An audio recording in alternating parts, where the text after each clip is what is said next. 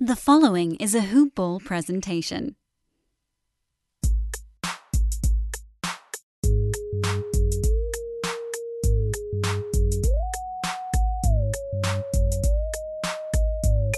What is up? It's the Hoop Ball Clippers podcast. Brandon Marcus here, coming to you on a Tuesday morning, taping this one at 10:25, and I'm telling you the exact time just in case a trade goes down between the time that this podcast is recorded and the time that it is posted. We're going to have Andrew Greif of the LA Times on today's podcast. He's been on twice before, so we'll make it 3 times today. We're going to chat about yesterday's win over the San Antonio Spurs, talk about the game a little bit more in depth, possibly what's going on with Zoo and Harrell, whether Harrell's going to get traded, whether the Clippers are going to make a deal. Apparently there are some rumors that the Clippers want to get rid of that first-round pick that they have this year because, frankly, after this first-round pick, they don't have one for a long time because of that trade with Oklahoma City. So we'll talk to Andrew about what trades the Clippers might make and talk to him about how the team is doing in general. We appreciate you joining us. This podcast, don't forget, like all our shows, is brought to you by our title sponsor,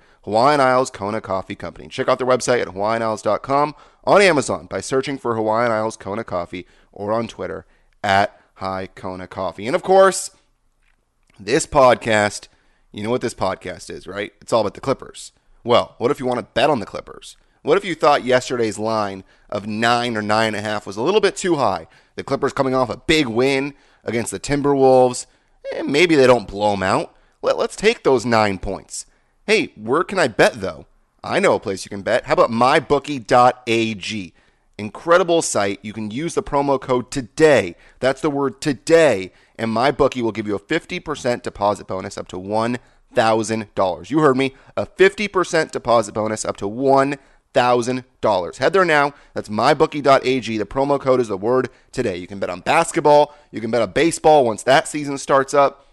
Hell, I bet you they have the XFL. That's about to start up this weekend. Of course, there's golf, there's Premier League. Apparently, there might be blackjack and poker as well. So go ahead, go to mybookie.ag. Tell them we sent you. And you know what? You know what you're going to do? You might get a couple of dollars out of it. So go ahead, mybookie.ag, and I hope you enjoy it. Now, the Clippers. A good win last night. A really good win last night. And frankly, one that I think they needed.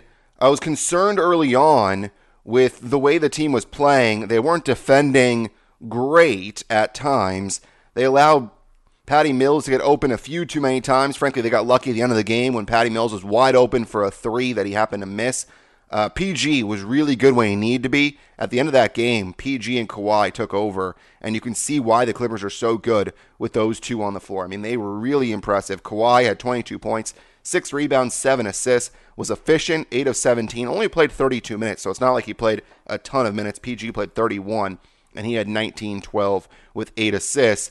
Trez, 7 of 11 in about 25 minutes, 14 points. This is actually an interesting game because Trez played 25 and Zoo played 23, and Zoo played really good defense on LaMarcus Aldridge. And it was interesting because at the end of the game, you're wondering why Zoo wasn't in when he was the one that was slowing down LaMarcus Aldridge. And I think LaMarcus had something around 11 points or something in the fourth quarter, and they still weren't bringing in Zoo. They were going with Trez because of the offense.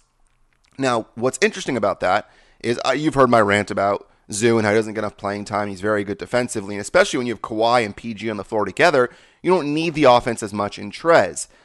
But what was interesting is that now there might be some rumors about the Clippers wanting to bring somebody in to get some rebounding late. So I don't know if A, they trust Zoo, or B, they trust Trez. I think they want somebody that has that offense and defense. Trez obviously is great offensively. Zoo's good offensively, not great, and he's pretty good defensively. So I'm curious to see what they do. Tristan Thompson apparently is a name that they might consider.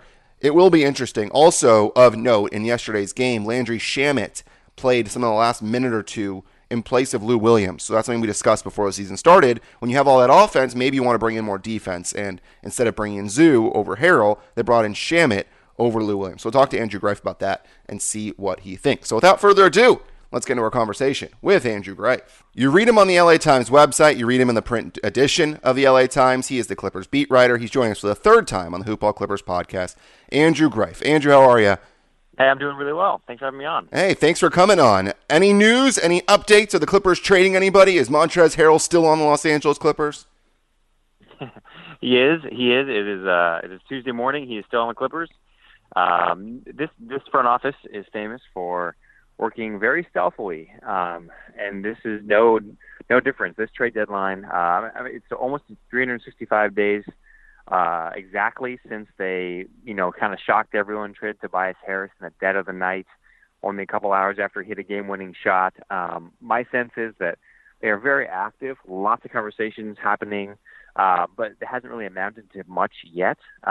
This is a deadline league. You hear that all the time, but I think that really does apply to the Clippers because I'm not sure they need a game-changing move. I think they're looking to upgrade in some areas, but they really like their team as currently constituted. But I think it's going to take up until that noon Pacific deadline Thursday, really, before they decide to pull the trigger. There are a lot of names being floated around. I mean, you could look at the bigs like Kevin Love, Tristan Thompson.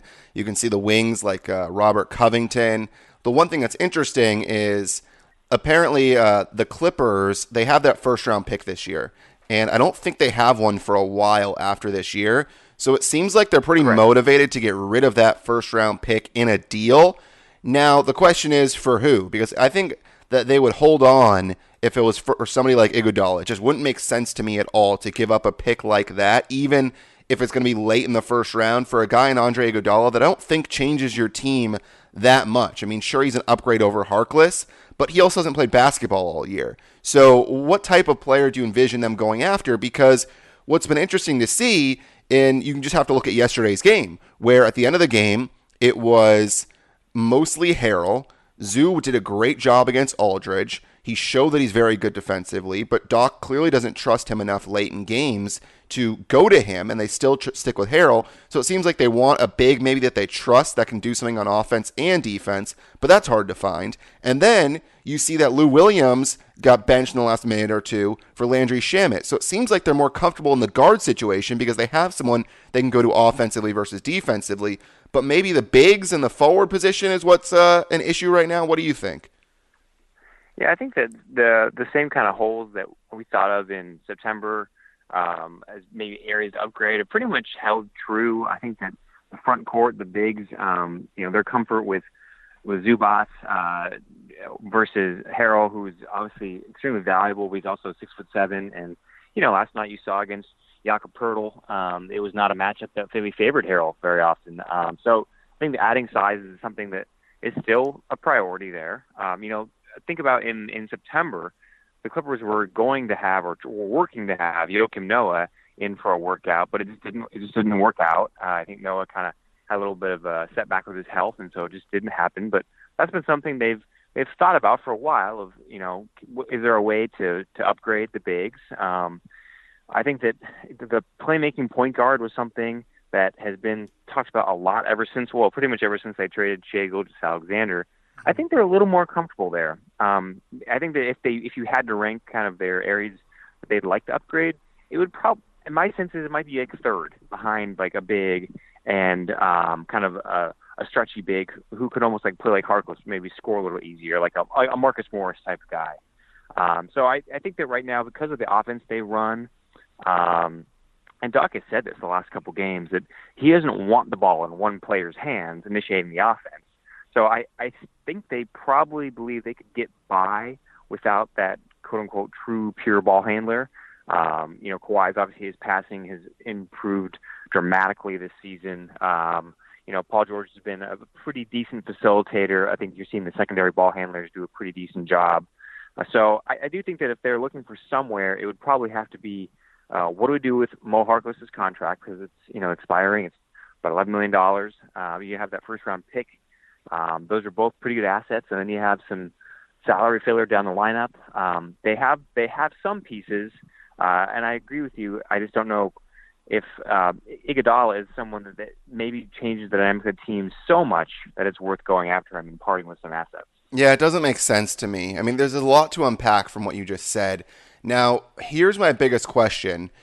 From the people that you've talked to, do you get a sense that Trez really is on the block? I mean, would it take an astronomical offer to pry him off their hands? Because the interesting thing with him is that it seems like Doc likes playing him late in games.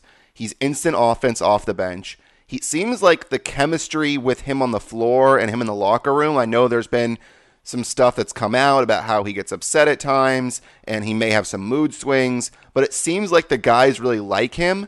Do you anticipate them dealing him? Because it seems like if they do trade him, then it would take another month or two to incorporate everybody and get that chemistry that the Clippers have frankly been lacking, and they need the time to get all these pieces together. They need the time to have Kawhi and PG and Lou and Trez on the floor together, and they're just starting to get that, and I kind of feel like they'd have to start from square one. Yeah, the short answer is I don't have a concrete feel for their willingness to trade Montrezl Harrell. I think that early on this season, my sense was that, this team is all in and to win a title.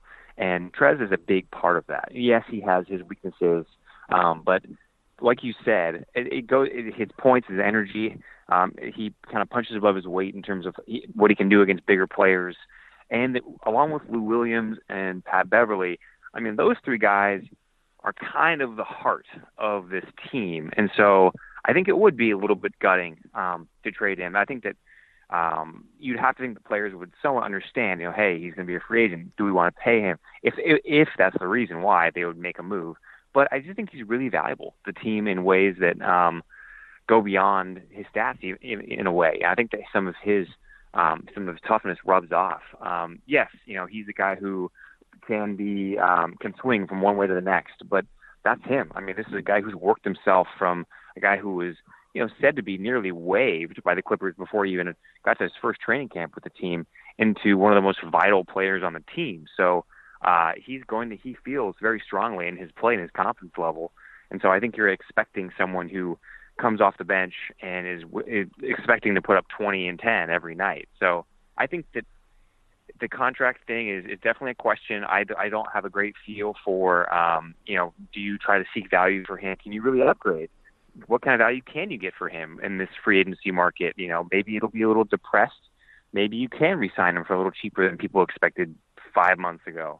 It's going to be, that's a fascinating question. The Trez question is something that, until it's noon, until it's like 12:05 on Thursday, it's going to consume my thoughts. Yeah, you wonder, because you would think that the Clippers would have already talked to Trez a little bit to try and get the amount that he would want, just so they have an idea. I don't know what the legality of doing that is, but if he's going to command a ton of money, there's a certain line that you kind of have to deal with, because on one side, you want to win the title now, and Trez is an important part of doing that. On the other side, you don't want to lose him for nothing and not be able to get an asset in return. So if you can get a guy maybe like Robert Covington and Gorgie Jang, I don't know how difficult that's going to be, then you might want to pull the trigger if you're not going to pay Trez. That's going to be the interesting thing, because here's the other question for you, Andrew. Does Doc trust Zoo? Because they spent all of this time and energy into sending people over to work with him during the offseason. They got his hands better. He's showed that he's good defensively. He's an important part of what they do in the first quarter and getting offensive rebounds and getting rebounds in general and getting buckets. Does Doc trust him? Well, I mean, I think you just have to look at his patterns of how he plays and when he plays. What happens is Zoo starts, comes back in the second quarter, usually with Kawhi, to close the first half, opens the second half usually for 5 or 6 minutes, gets to about 19 minutes a game, and then typically it's Harrell who has finished the game. Sometimes, 14 straight minutes or 17 straight minutes. That's not uncommon. We saw that a lot. And I think that Doc does really like what Zoo does, but I don't think that he trusts him in a way that is going to supersede the way he considers his substitution patterns in the fourth quarter. I think he really trusts Trez's consistency. And that's not to say Zoo isn't, but Trez is just has shown he's been with Doc longer, and I think he's earned Doc's trust in terms of being able to punch above his weight again with bigger players, scoring. So I think there's a little more trust with him and what he's going to bring. And Doc really, every time I talk to Doc, he talks about how good Zoo is and how valuable he is. Even last night, Kawhi and PG were talking about how, Zoo, his screens are just different than Trez because he's a bigger target. It makes him a little easier sometimes to lose your defender on going around, whereas Trez is more valuable going to the hoop because a big will stick with him instead of trying to trap the ball handler because they have to respect Trez's rolling ability. So it seems like Trez is that guy, is that closer for better or worse. Zoo has played pretty well at times this year. And yet it still really hasn't budged. The Clippers approach to playing in the fourth quarter with their center. So I think that, Trez right now absolutely has all the trust from Doc. That's what makes me think that he's not going to get traded. Because if you have somebody that you trust late in the game, it seems like you'd really have to have something that blew you over and that you absolutely thought would make your team leaps and bounds better. Because if you're about to take out your starting or your center that finishes games, then you got to trust what's coming in. And the interesting thing with Zoo is that you saw yesterday in that game that Aldridge couldn't be stopped when Trez was on the floor, and that he was stopped when Zoo was on the floor. And so you thought the logical thing would be to bring in Zoo at the end of the game because you already have guys that can score in PG and Kawhi. I understand when PG and Kawhi are sitting, you need Trez's offense. But what we discussed in the offseason was who's going to close, and are they going to have some defensive assets on the floor when they have Kawhi and PG already on the floor? Because they are the guys that are going to score offensively, and you bring in guys like Lou, you have Trez. You only need probably 3 of those guys at most, and you need the other guys to be defensive, which was smart, which is why it was smart that Trez stayed in while Lou went out, and Shamet came in at the end of that game. So the real question is, does offense or defense matter at the end of the game? Because we're seeing with the Clippers that it seems like for Doc, he's more afraid of his team scoring points at the end of the game, which is interesting. Yeah, I think that, last night, I think we feel like we've asked Doc a couple different ways about, the ways he chooses to use those bigs late in games. And I think it just comes back to trust. Trez has been a consistent producer for the last 2 seasons especially. And so right now, I think he's the guy that Doc knows what he's going to get from. Yeah, I'll be curious to see what happens at this deadline because you would think the Clippers make a move. It really seems like they're going to do something, but with the case with the Clippers, you don't really know what they're going to do. I mean, 2 years ago, they traded Blake. Last year, they traded Tobias. It seems like whatever they do, people won't know what's about to happen. And so all these people that are spreading rumors, whether it's a guy like Woj who says something, and then it's a guy like Mark Stein that says something else.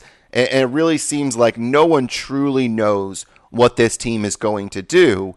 And on a scale of 1 to 10, with 1 being not likely and 10 being very likely, what do you consider the Clippers' chances of making a move that is not just for somebody random, let's say like a Jordan Clarkson, for example? That wouldn't be a big move. Where do you consider 1 to 10 and it being a pretty decent sized move? I don't think a big move would be in the offing. I do think that they'll make some kind of move. I think that, something that was described to me recently was that, it might not even, maybe it's someone who is, a guy who comes off the bench. I think it's a sign if they do go down that route, and maybe it's not what would be considered a big time move. It's because it's a sign that they're very comfortable with the roster they have. The Blake and Tobias moves were about getting the team in position to build around 2 superstars, and they got those 2 superstars. And now every move they make afterward kind of has to be about incremental improvement and almost like matchup based. If we play this team, what's the skill set we would need to survive a matchup such as this? So I don't think that a big move is needed, frankly, but they do have areas of improvement they need to figure out. And so the nice thing for them is I know they traded away a lot of their future assets, obviously in the trade to get to Paul George from Oklahoma City. But like we've talked about, they do have some stuff right now, whether it is Harrell, whether it is Mo Harkless's contract, and he holds value just in his own skill set, whether it is the 2020 first-round draft pick. They have some avenues to make some moves. The cupboard is not completely barren. What are those assets? So those are the 3 assets probably that are the most tasty. I would say the tastiest for other teams would be that first-round pick, Harkless, and Trez. Those are probably the top 3 you would assume. Where does Magruder rank on that list? Is that something where his contract makes sense for other teams? I think that I think those three that I listed are definitely the three most probably appetizing.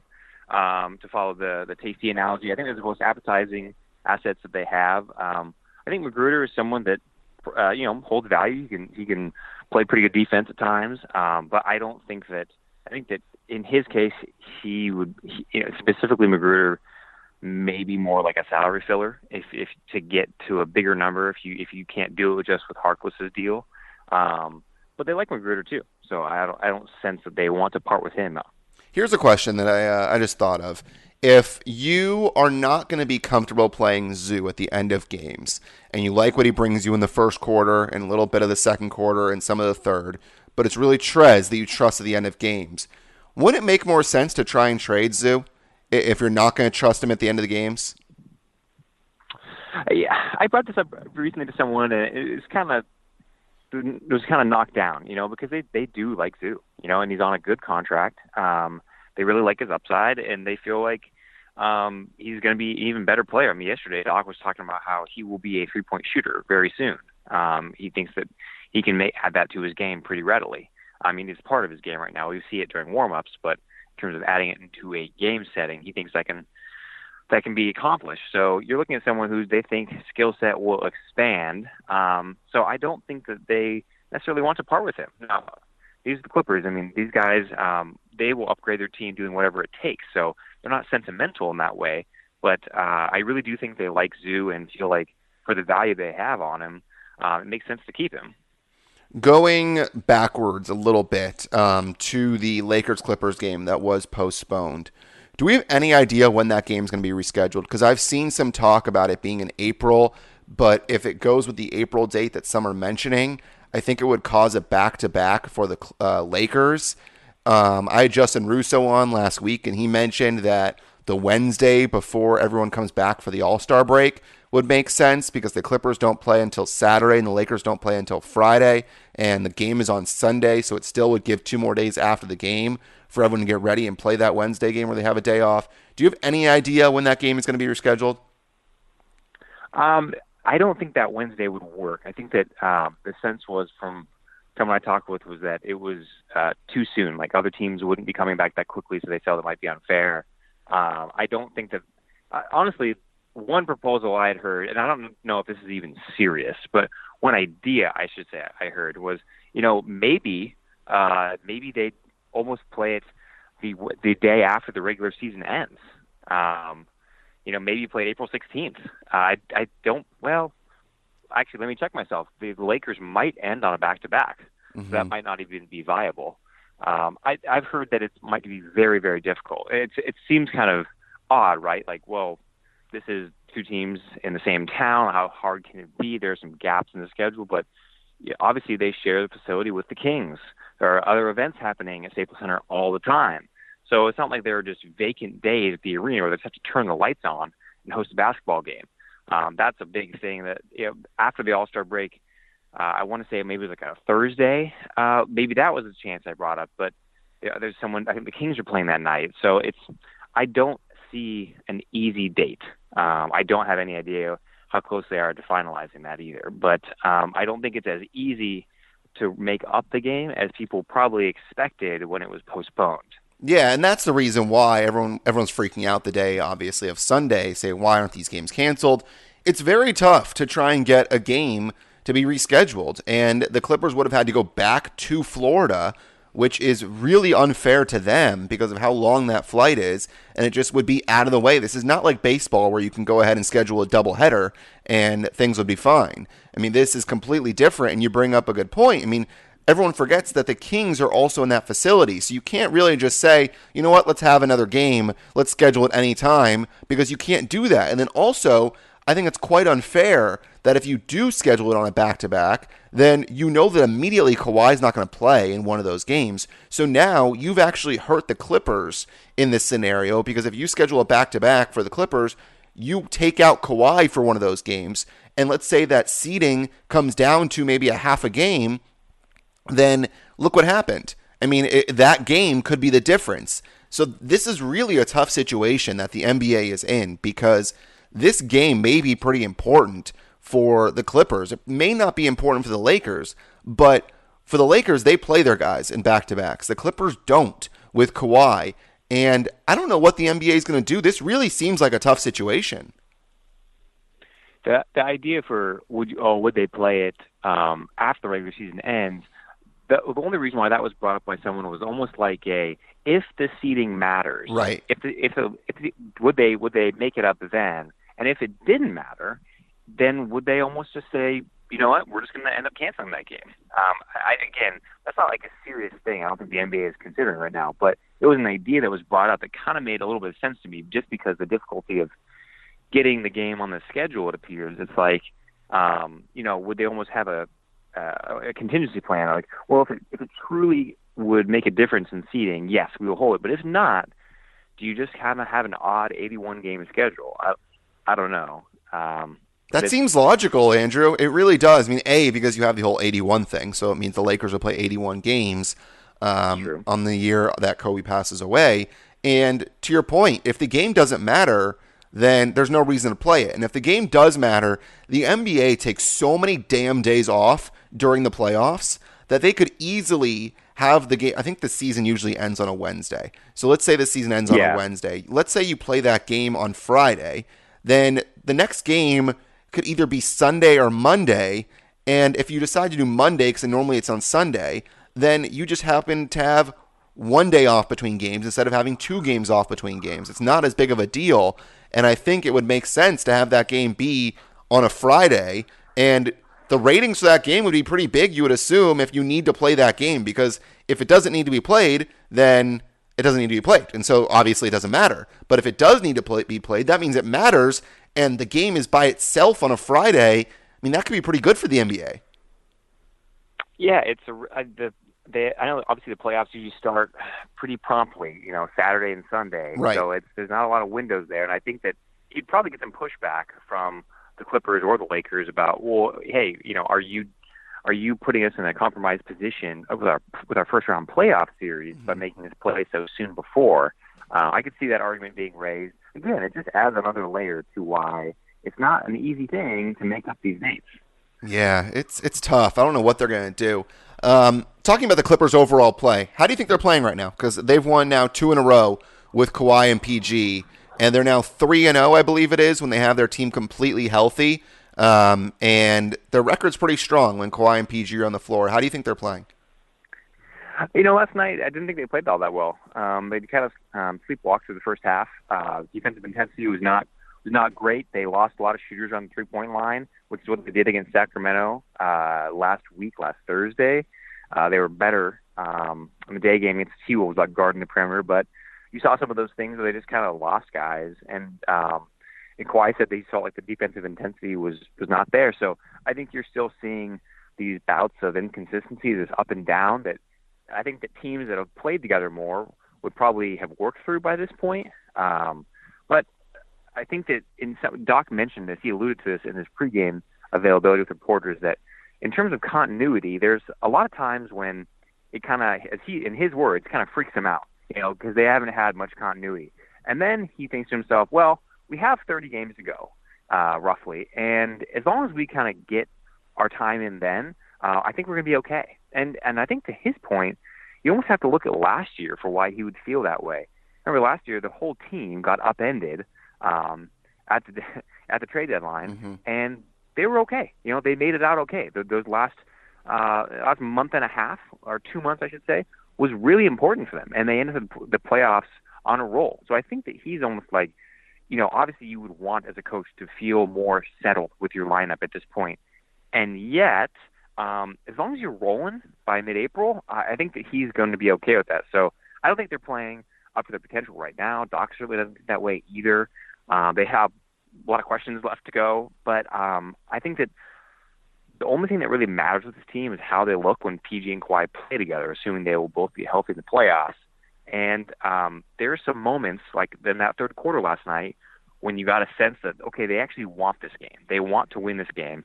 And they pretty much took the game by the horns and won it. And so I think that's an encouraging thing, that although you don't want to be a flip-switch team, this team, they can do it. Yeah, we've seen them play down to their opponent time and time again this season. I mean, it just seems like whether it's Atlanta or it's a team like Sacramento, they really do play down to their opponents. And when they play against good teams, that's when their best comes out. And I think the most important thing is, Andrew, is that you need Kawhi and PG to be on the floor. Because if they're not on the floor and you're trying to incorporate them in and out through the next 3 months, then you're going to be in bad shape. I mean, you need to have them on the floor. You need to get that continuity, like you said, and it doesn't really matter as much the pieces around them. You need to make sure those two guys are on the floor. And if those two are healthy, and then you put them with guys that can shoot like Shamet, Pat Beverly's making a ton of corner threes recently, and you add them with the other guys on the floor like Lou and Trez and Zoo, it really feels like they're going to be fine. But the key, and as obvious as this is to say, it really does seem like it's the health of PG and Kawhi and those guys being on the floor. And the last 2 games, I think, have been reminders that even when they are at full strength, it's a really, health is a fragile thing with this team. You can't just assume that everyone's going to be healthy in mid-April. Paul George got poked in the eye by Robert Covington on Saturday, came back, played great, had some huge moments that helped them win that game going away. Then obviously last night, hit in the nose violently by DeMar DeRozan inadvertently, but he goes out and everyone thought it was broken. He thought it was probably broken. Lou Williams thought it was broken based on how much blood was coming out, is what he said. He called Paul George a tough cat. And you just have to realize that you can't take this team's health for granted that, by April, it'll be fine. Kawhi has definitely gotten healthier. He has said he feels much better than he did in October. But the rest of the team even with Kawhi, you just can't make that assumption that they're all going to be fine. And every piece is going to be firing at the same time in mid-April. And that's the scary thing, I think, is that even, again, when they are at this full strength and people kind of take a sigh of relief of, okay, the game against San Antonio is their 3rd fully healthy game this year, you get a knock. Paul George gets elbowed. Weird things can happen. And, when they aren't fully healthy, you definitely see the cracks in the armor. So it's a weird team. I mean, every team deals with health, and this team is deep enough right now. Who knows what happens at the deadline to absorb some of that. But I still think we can't quite just go on assuming this team is going to be fully healthy by April. Weird stuff happens.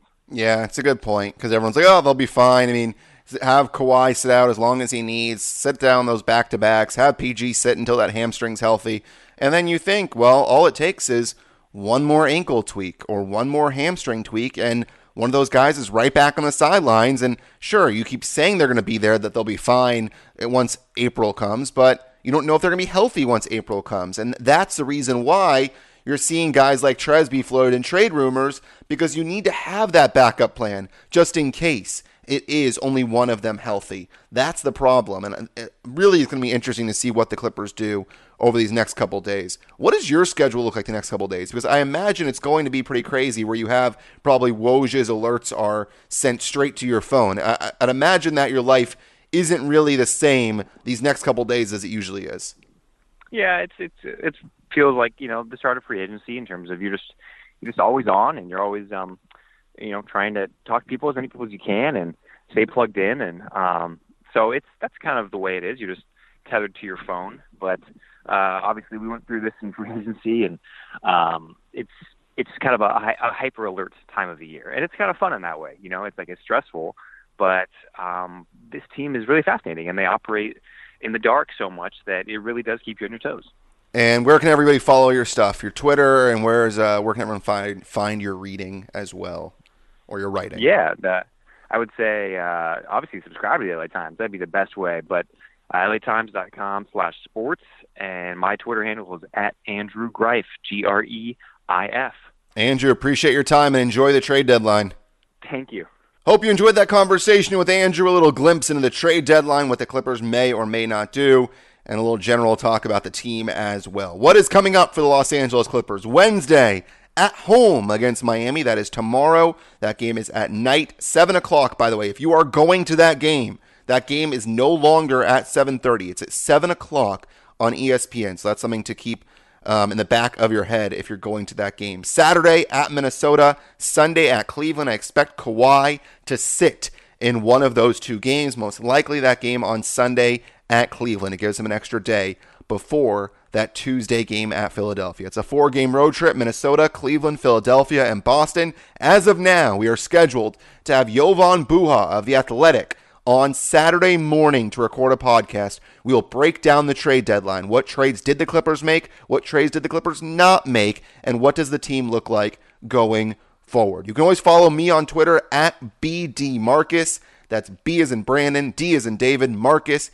At HoopballClips is the Twitter handle as well. Big thank you to everybody that listens. Go ahead, and if you have 3 seconds, 5 seconds, 10 seconds, go and give us a 5-star rating and leave a review as well. It does help the podcast a lot. Big thank you to everybody for listening. We'll talk to you on Saturday, if all things go well, with Jovan in Minnesota. I'm Brandon Marcus saying so long. Have a great rest of your week, and go Clips.